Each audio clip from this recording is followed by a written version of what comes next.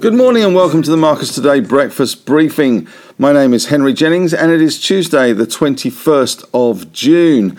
And as usual with all the information contained in this podcast, it is general advice only. So please do your own research, contact your own financial advisor regarding any of the thoughts, ideas in this podcast. And if you need to, you can always head on over to the marcustoday.com.au website and read our disclaimer there. All right, well, of course, last night we had US markets closed for Juneteenth Day holiday. And as a result, of course, we do have no US leads. But we do have US futures that are still open. And NASDAQ futures currently up 124 points. And Dow futures up around 270 odd points.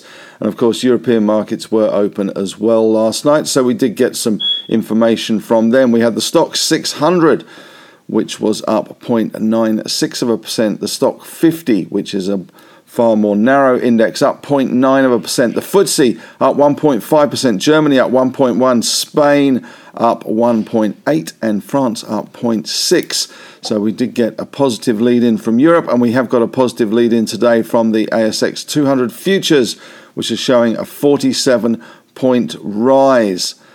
So we could have a little bit of a positive day today after yesterday's negativity.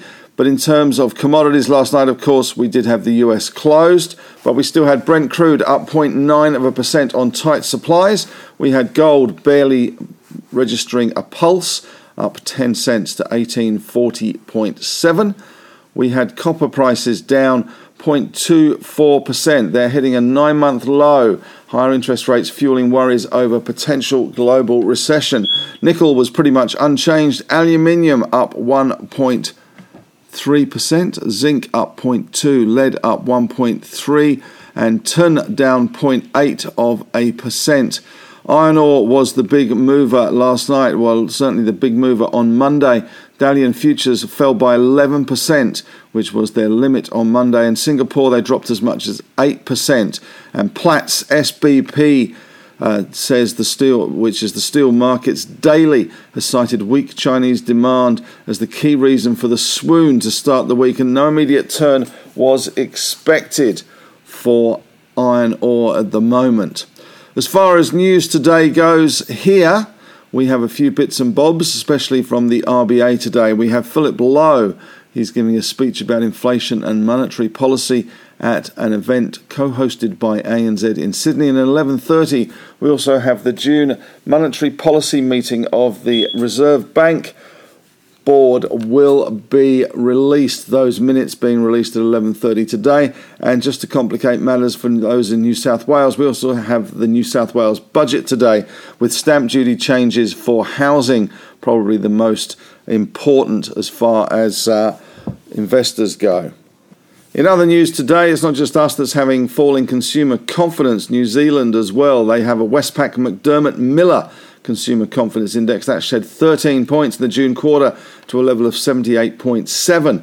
And over in Europe, Germany's biggest labour union is seeking wage rises of between 7 to 8% to help the 3.8 million workers that it has in its union. And just to make matters very 70s in the UK, we're seeing train strikes there as well.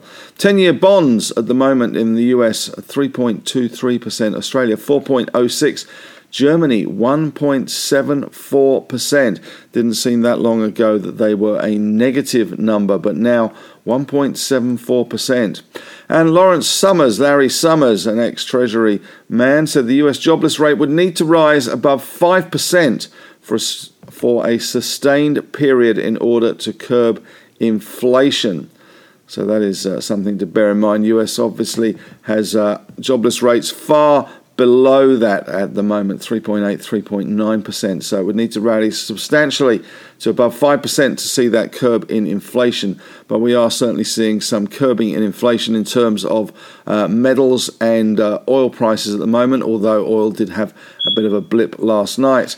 And just on the Australian market, many superannuation savers will see their first losses in 13 years, which would be only the fifth in 30 years since the introduction of compulsory super in 1992.